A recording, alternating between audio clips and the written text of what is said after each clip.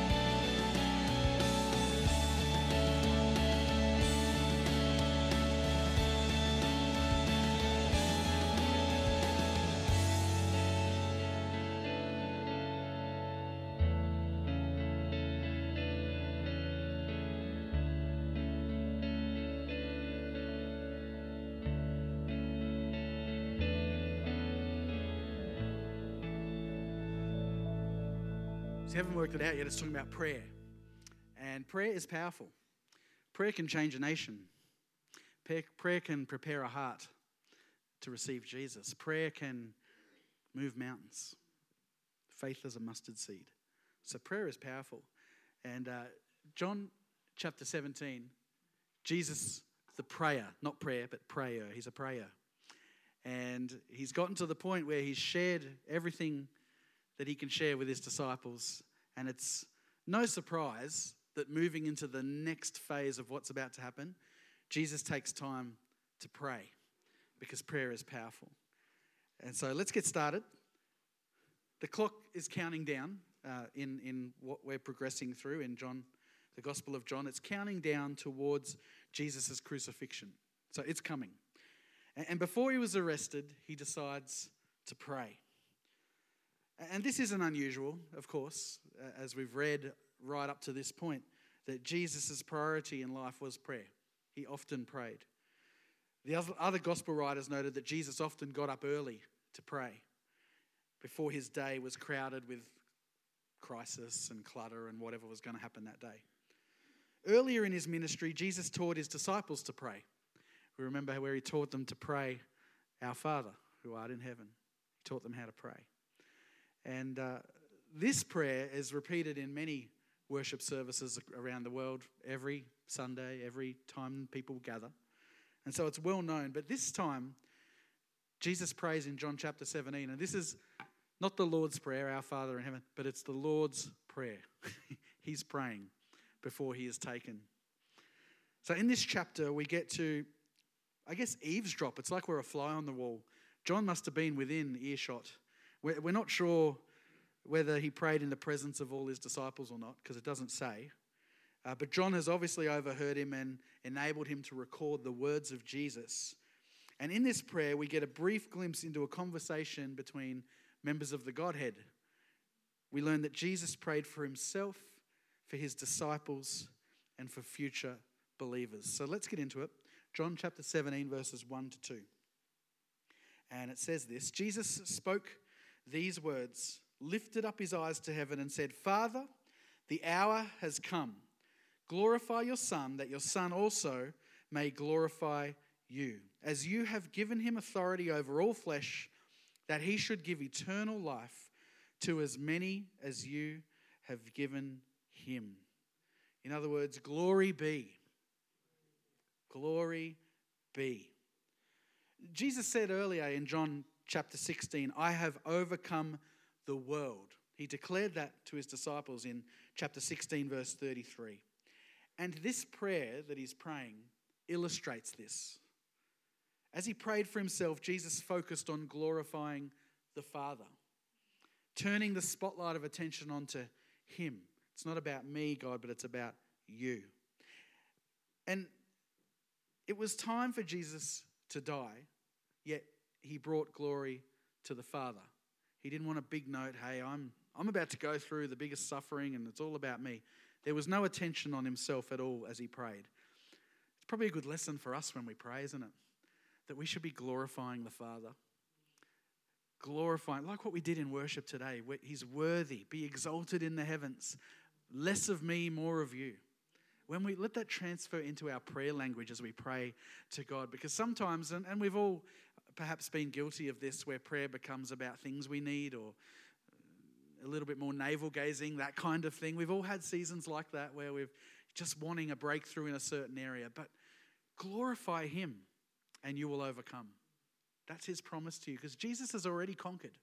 He's already overcome. So look to him, the author and finisher of our faith. No matter what we're facing, allow him to be with you as you overcome in life. So Jesus' whole ministry on earth had led to this point in time, coming up to his death. He left heaven to become a man for the sole purpose of dying for our sins so that we can have eternal life with God. And Jesus' request that he's making now, it's not a selfish one. Instead, he's asking God to draw attention to the supreme sacrifice of himself so that he in turn could focus people's attention towards the Father. That's what he's asking. Let's read verse 3 to 5. It says this.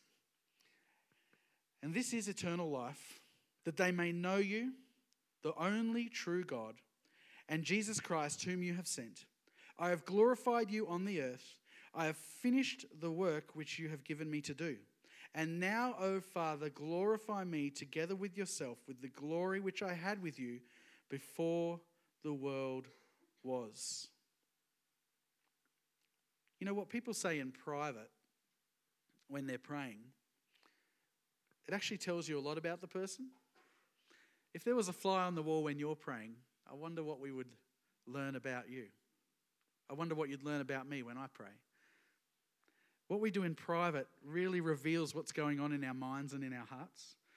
If someone could listen to you privately talking to God, I wonder what they'd think. It's a good thing to think about, isn't it? I'm not going to ask you to answer that question, but it's something to think about. What would they learn about us? See, the concept of eternal life is hard for many people to grasp.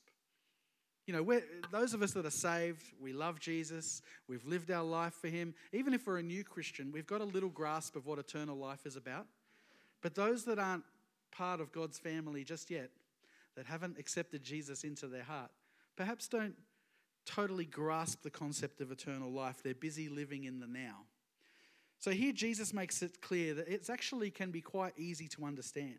Eternal life is personally knowing the one true God and Jesus Christ, the Son. Eternal life is not only what we can have after death, but it's living the best life that you can right now. And Jesus reported to his Father that he'd brought God glory by finishing his work, dying on the cross. He's talking as if it's done. And I guess that leaves us no doubt that Jesus knew it was going to happen. He's God after all. So then he asked that God would return the glory he had before he created the world and before he came to earth. That glory is a glow or light so brilliant, so blinding that no human could possibly look at it.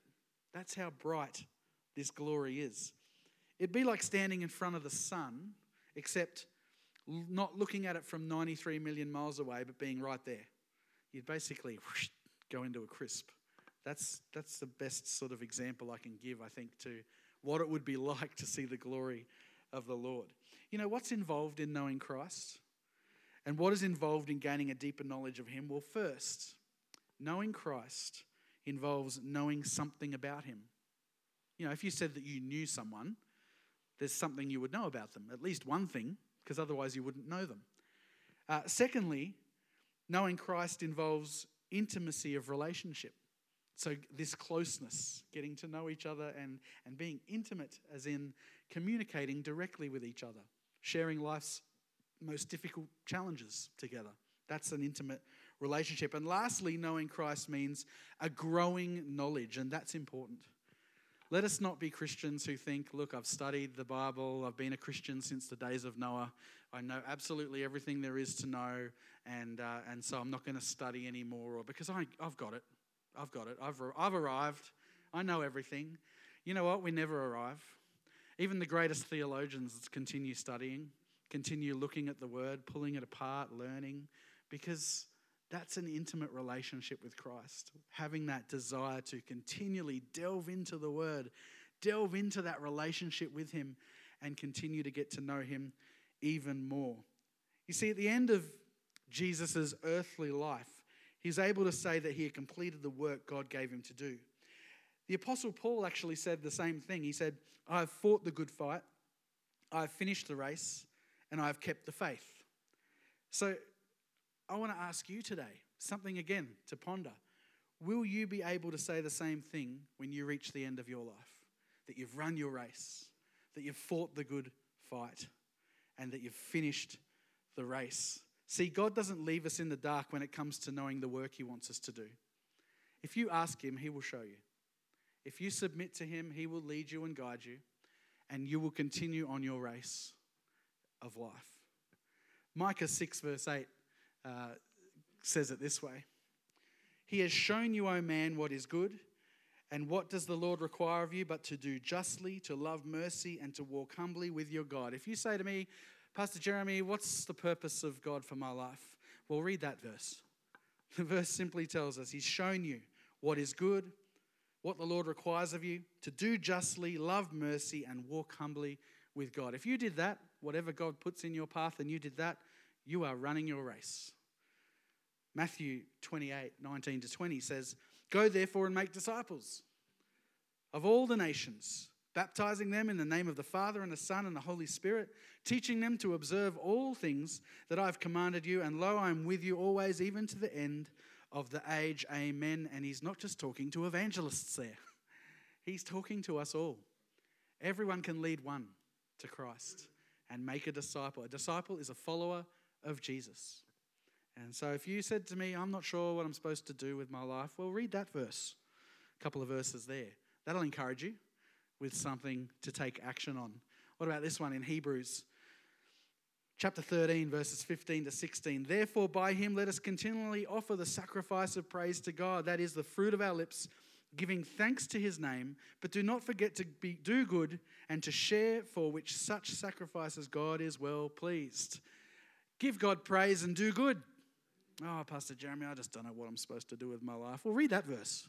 That might give you a good idea of what you're meant to do. Praise the Lord and do good. James says this, 1:27. Pure and undefiled religion before God and the Father is this, to visit orphans and widows in their trouble and to keep oneself unspotted from the world. Well, what do I do with my life, Pastor Jeremy? Read that verse. Maybe go and visit some orphans or some widows and help them out. Do their backyard, like fix it up or do something. Mow a lawn, trim a garden hedge, prune some roses, whatever it is. Whatever God puts on your heart. But you know what? The Bible is full of instruction and direction from the Lord as to what we should do with our lives. So if you're struggling, there's some good scriptures to take note of and go back and read so that you can go, you know what? I need to do more of that in my life so that I'm doing the will of God. Let's continue in John chapter 17, verse 6-8 says this. I've manifested your name to the man whom you have given me, to the men who you have given me out of the world.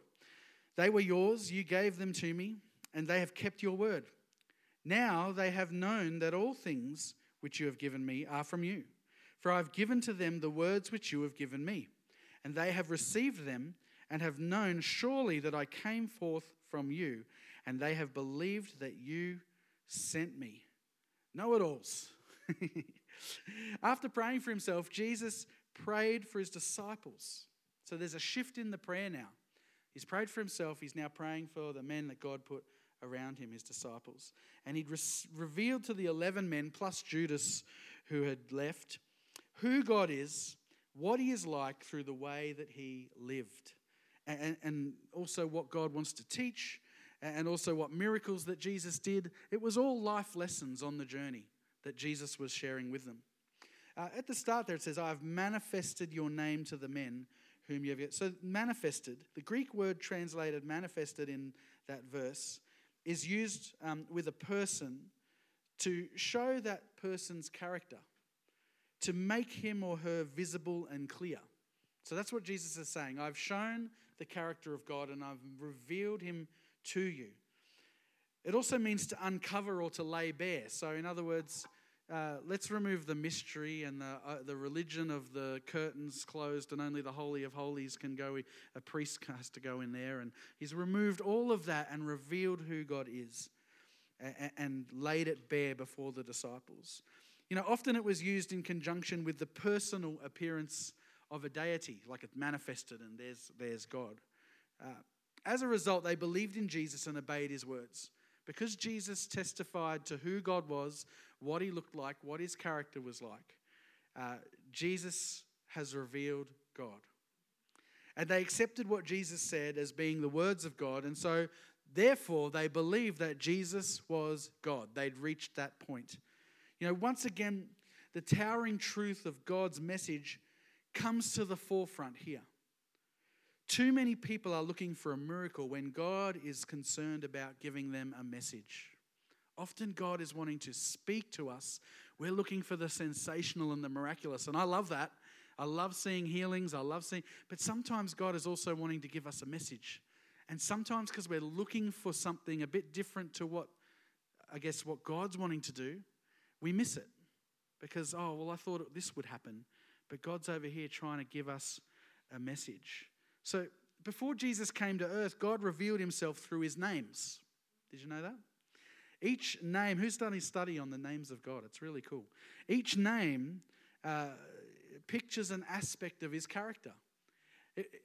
Years ago, still today, a lot of parents name their children because of the meaning in the name, because they want to speak that over their life. But it doesn't happen all the time now, but definitely back in this culture, names are important.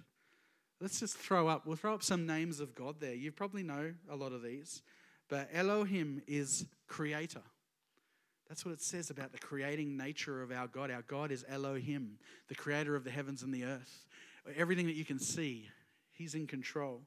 Jehovah is a self-existent one, the I am, Jehovah. El Shaddai is Almighty God. There's no other God greater than El Shaddai because he is almighty. Adonai is Lord or Master. Jehovah Jireh, we hear that one a lot about God providing. Jehovah Rapha, God heals. Do you believe that? God still heals today.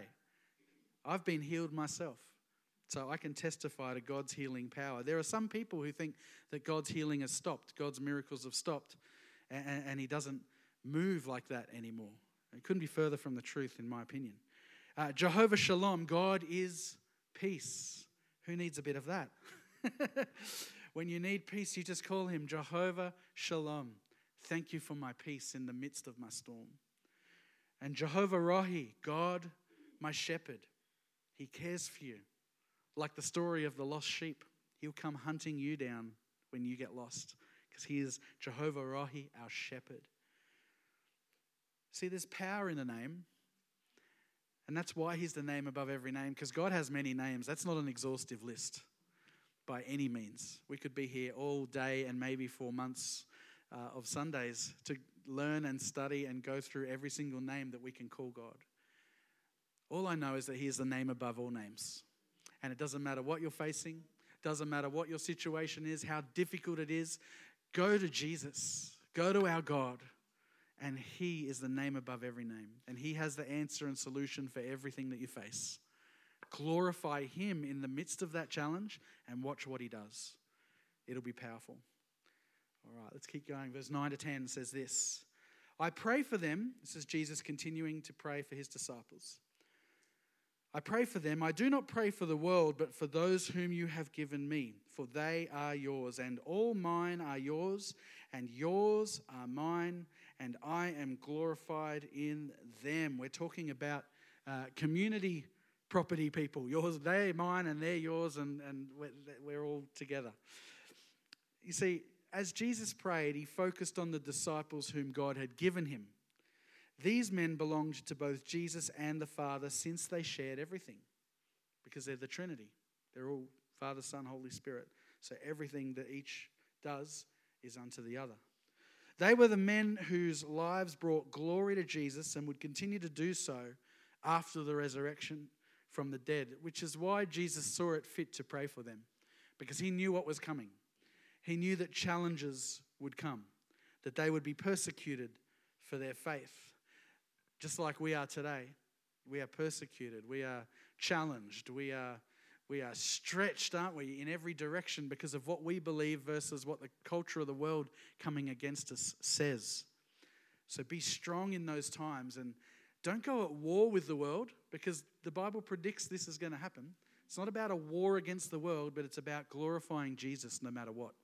So whatever comes against you, your authority is him. You exalt him in every circumstance. See, let's read 11 and 12. Now I'm no longer in the world, but these are in the world, and I come to you. Holy Father, keep through your name those whom you have given me, that they may be one as we are. While I was with them in the world, I kept them in your name. Those whom you gave me I have kept, and none of them is lost except the son of perdition, that scripture might be fulfilled. You see, Jesus was going back to the Father. He knew that was coming. But he would leave the disciples behind in the world, just as we are in the world today. And the disciples were to tell people about Jesus, about salvation through believing in him. So while Jesus was on earth, he was able to keep them safe. But he did lose Judas, I guess. So, 11 out of 12 ain't bad, maybe. I don't know how you look at it. But it was Judas's decision to reject Jesus' protection. It was his choice. He made a choice. The cool thing is that God was in control and he knew it was coming. So it's not like it was, that's from left field that Judas decided to do that. God is in control. Jesus leaving is prompting the first of 4 prayer requests for all his disciples. Protection is the first thing. When the disciples would start preaching about Jesus, they would need protection from Satan, God's enemy, who still comes and controls the world system. But Satan does everything he can to get people to turn away from God. Have you noticed that? Especially when someone gives their heart to the Lord early on, it's like Satan goes into overdrive to try and make them think that they made a poor decision or pull them back into what they've turned away from. He works hard because he doesn't like souls being saved, because it means another one for the kingdom of God. So Satan does everything he can to get people to turn away from God. It was a sure thing that the disciples were going to get persecuted. You kind of, you'd bet your house on it. Not that you bet, because we're in church. So when Jesus asked the Father to protect them in his name, he asked God to keep them with his power and authority. And that's the ultimate protection that anybody can have. God's power and authority ruling and reigning over their life. It's powerful. So Jesus' second request now, he moves on to praying for their oneness with him. So their relationship with him. Like the Father and the Son are one, he's talking about the disciples being in unity and in relationship with him. See, the members of the Trinity live in perfect harmony with one another, and they have a oneness of purpose. So they do the Father's will because of that. Jesus wants his followers to have that same relationship. He wants that oneness in spirit, that togetherness. And the enemy comes to divide and conquer. That's what he wants to do. He wants division. He wants people to have different opinions, and then for people to get so bent on their opinion that it removes them from the oneness, because all of a sudden that opinion is more important than unity, because everyone just needs to come on the same page as me, because don't they understand that I know everything and you've got to follow me? It's not like that. Everyone has different opinions, different ideas, but the enemy sneaks in and tries to use that to cause division. Don't allow him to do that. I'm not saying don't have an opinion. That's different. What I'm saying is that have your different opinion, but still have that sense of oneness, that belonging, that we're in this together. That's important. It includes showing what Jesus is like by the way we live, what we say, even as he showed what the Father is like by the way he lived. That's what Jesus is asking, praying for his disciples, that they would demonstrate a Christ-likeness in their demeanor and in their interactions with one another. And you've seen, those of you that have seen The Chosen with us, you can see the disciples butt heads a bit. They've got different opinions, different ideas, but he's praying for that oneness despite that. Jesus didn't pray that all people who call themselves Christians would come together in one organization. Don't misinterpret that. Christians would come together in one organization is not on the agenda here. He never asked us to give up our biblical beliefs and tolerate false teachings. He never asked that. And he never asked us to do that for the sake of oneness.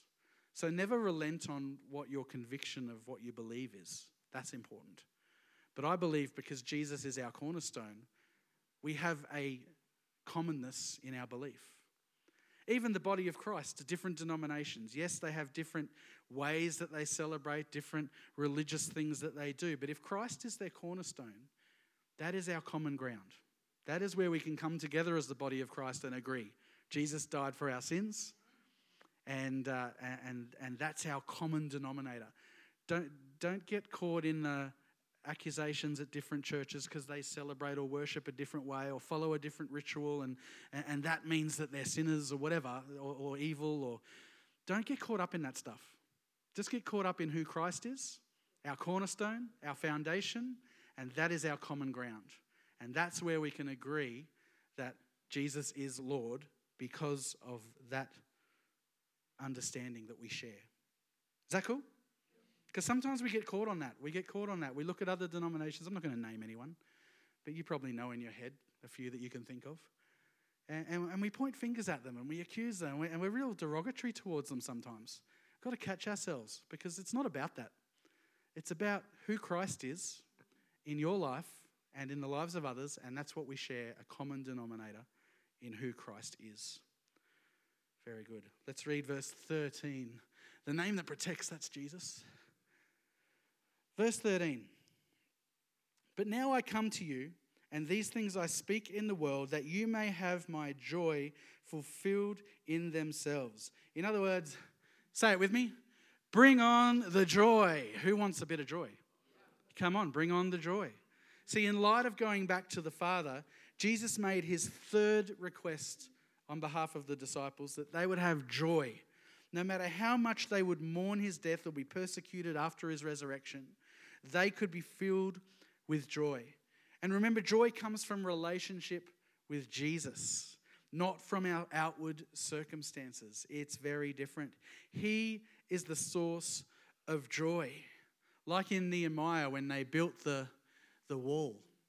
And in 8 verse 10, then he said to them, this is after they've finished the job, go your way, eat the fat, drink the sweet, and send portions to those for whom nothing is prepared. For this day is holy to our Lord. Do not sorrow, for the joy of the Lord is your strength. It is a good song and it's a good statement. The joy of the Lord is your strength. I said at the start of the service when I started speaking that people are feeling empty and that there are people that are maybe you feel half full. Maybe you're having a tough season right now. God is going to renew your joy today. He's going to fill you from the bottom of your toes to the top of your head with his joy. You know why? Because he wants you to be strong. And the joy of the Lord is our strength. Psalm 16 verse 11 puts it this way, you will show me the path of life. In your presence is fullness of joy. At your right hand are pleasures forevermore. So I'm going to do a little bit of a science experiment. Jeremy, can you help me and wheel this contraption over here and pray that this works? Who loves science? Okay, so this is going to be a little bit different. All right. Very good. I'm hoping the camera can see it. I don't know if can they see it? Yeah, that's good.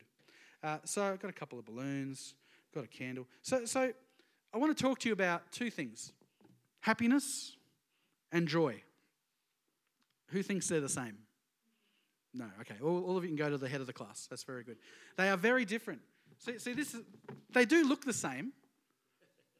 There's some happiness. He looks pretty happy, doesn't he? Yeah, he's got a big smile. And we can put a smile on, can't we? We can put a smile on and pretend we're happy, but maybe on the inside we're struggling and hurt and doing it tough. But then this guy here, he looks happy too, doesn't he? He's got a big smile. But I'm telling you that this is representing joy. I'll tell you why, because you can see he's filled with something, right? For us to be filled with joy, we are filled with the Holy Spirit. We are filled with Christ the Son in our hearts, living our life for Jesus. We are filled with something. And this is a difference between joy and happiness, because you see, happiness, when the challenges of life come, and they do, don't they? Who's had a challenge once in your life? You know, just a really... Anyone? So let's going to move this over here. How much time have we got? Is that what you're saying? No. Let's just... It is. Hang on, I got to put this down. I only have one match left. That's a worry. Can someone go to the kitchen maybe and find me more matches? Because I'm going to need one more. I didn't check that beforehand.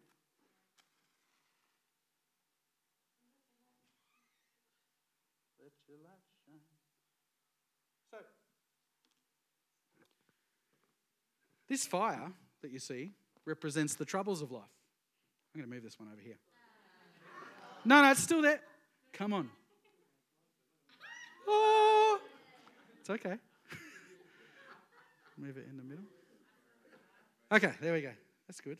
Hopefully we find more, because we're going to need more. But you see, when we're pretending to be happy, like we've got the smile, we're happy, everything's good, but then the troubles of life come, what happens? It can rob us of our happiness, can't it? It's very quick for our happiness to be gone, and there is going to be a bang. So if you have a phobia of balloons popping, happiness gets close. I really should be wearing safety goggles and warn the people in the front row. But, happiness comes and... Oh, it wasn't a big bang. That wasn't a big bang, but see, it puts the fire out. So, oh, good. Look, that's even better. Okay. So, we can be happy on the outside and have the big smile going on and whatever, but happiness is, I guess, frivolous to when troubles of life come. You can't pretend to be happy when times are tough. You lose your happiness. But see, when you have your joy on and we get filled by the Holy Spirit and we have Jesus in our heart, and I'm really praying hard that this works.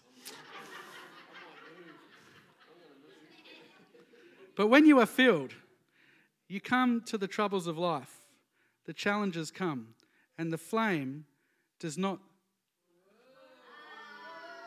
Have you seen that before? Don't say yeah, just say no. Wow, Jeremy, you're amazing. That's so brilliant.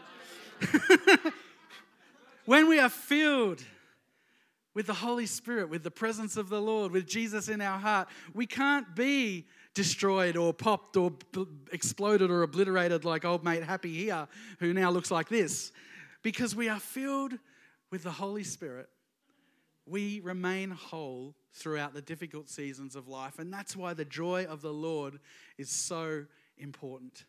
It is so important to hold on to your joy. And I know people in this room, I've been here for 9 years, and many of you I know you've gone through life's most difficult moments, and some of you even right now are facing a difficult challenge. And I don't have words for you other than hold on to the joy of the Lord, because that is your strength. Not Anita and myself, although we'll do what we can to support you, but if you're relying on us, we're going to let you down, because we are not the joy of the Lord. We can point you to that joy. Hold on to the Lord in the tough times, in the storms of life. Allow His joy to fill you, and you'll be impenetrable. I can't believe that just doesn't. Look at that. Impenetrable. There's a word. I made that word up. Anyway, thanks, Jeremy. If you move that away, and we're going to come to a close. So if you want, James, come on up and play for me. It does smell a bit. Sorry about that. But at least you're not covered in water. You moved. That was smart. That was smart. Church, the word for you today is to be filled with the Holy Spirit. Be filled with Jesus in your heart. Draw on that in those challenging times. If you're one of those people in this place today and you need filling, I'm going to simply get you to invite Jesus and the whole power of the Holy Spirit to come in and fill you to overflowing. Because that's what you need. That is your answer. That is your solution. The scripture tells us, you will show me the path of life. In your presence is fullness of joy. The presence of the Lord is here this morning. I don't know you, but worship was awesome. And he's still here. He doesn't leave when the keyboard stops playing, although now it's playing again. Thanks, James. But the joy of the Lord is here. And I don't know about you. You can keep playing. Sorry. This is his first time playing. Give him a hand. He's doing very well for us. First time playing here.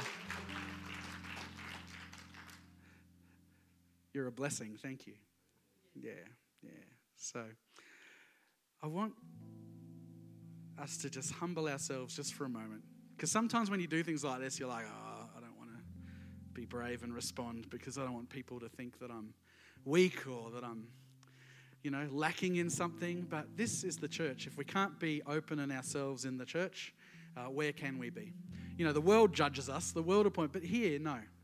Here you're with family. And so if you're in this place and you need filling today, I want to invite you to come. Come and fill the front right now. Don't delay. The altar is open for you. If you need something from the Holy Spirit today to top you up, to fill you up, maybe you've had the toughest week of your life, you need to come out here. You need to come. You need to be brave. And just come and allow God to fill you today because his presence is here. And I want to pray for each one of you that the Lord would fill you. God bless you as you come. Come right out. Come right.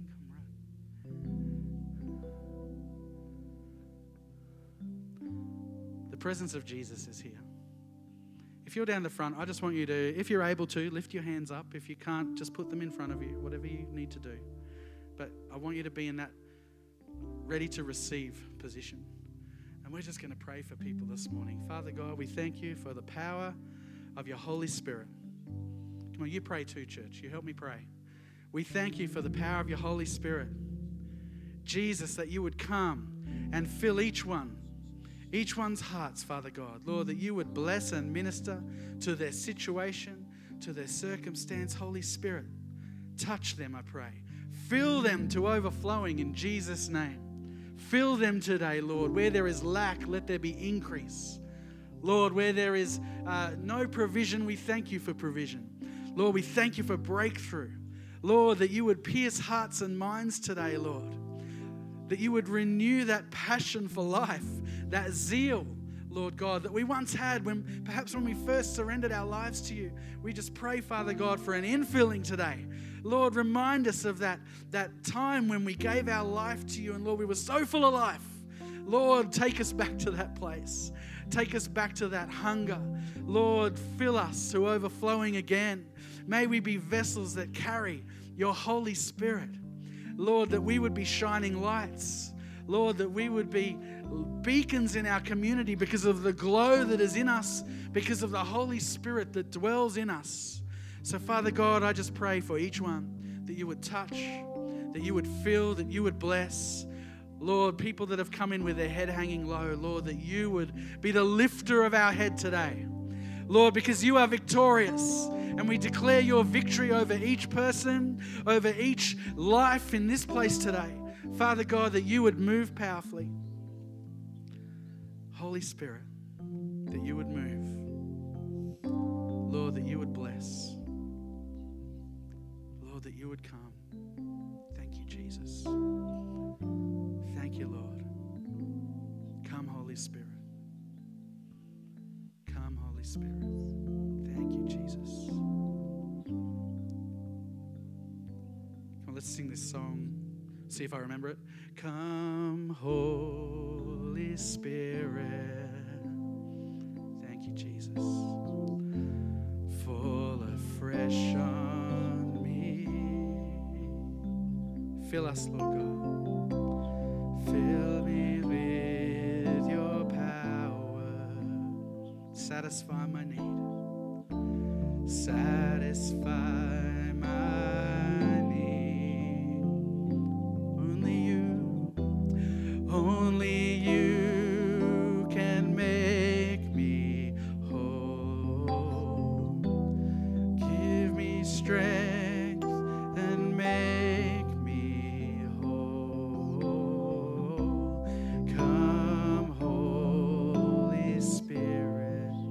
Fall on us, Lord God. Jesus. Fall afresh on me. Lord, we thank you for new seasons. Lord, we thank you for something fresh to blossom in this life. Lord, as you fill to overflowing again, may we be used by you in a powerful way, in a new way. Father God, we thank you, Lord, for filling us to overflowing, falling afresh on us. In Jesus' name, come and have your way. Have your way, Holy Spirit. We surrender to you. In Jesus' name. In Jesus' name. Come on, sing this together. Only you. Only you can make me whole. Give me strength and make me grow. Come, Holy Spirit, fall afresh on me. Lord, I pray for each one up the front here. Lord, as you minister, I just pray that they would leave this place different from when they came in. Lord, that they may have come in half empty, struggling, whatever it is. But Holy Spirit, that you have, by faith, I believe, filled each person from the top of their head to the tip of their toes. Lord, that you have blessed them and you have filled them, that they would leave with the joy of the Lord as their strength today. God, that they would be more than overcomers, more than conquerors, because of the joy that fills their hearts in this place. Lord, I thank you for transforming lives, for changing people's hearts, for doing something powerful in our midst today in each and every life. And may there be glorious testimony of your goodness, Lord, because of what you've done in people's hearts in this place today. In Jesus' name. And everyone said, come on, everyone shouted. Amen. Glorify him, give him praise, he's worthy. Hallelujah. Thank you, Jesus. Thank you, Lord. Thank you, Lord. One last thing I'd like to do as we close. You don't have to rush away if you want to stay, but whatever you need to do. Some of you can't walk, that's okay. If you're in this place and you need Jesus, or maybe you're online and you're like, what are these people just all doing? You need Jesus, because the joy of the Lord is your strength. And you don't want to be like that balloon that's just happy anymore, that just pops at the minute of any trouble. You want to be like that balloon that when it has something inside it, and it's Jesus, it's the Holy Spirit.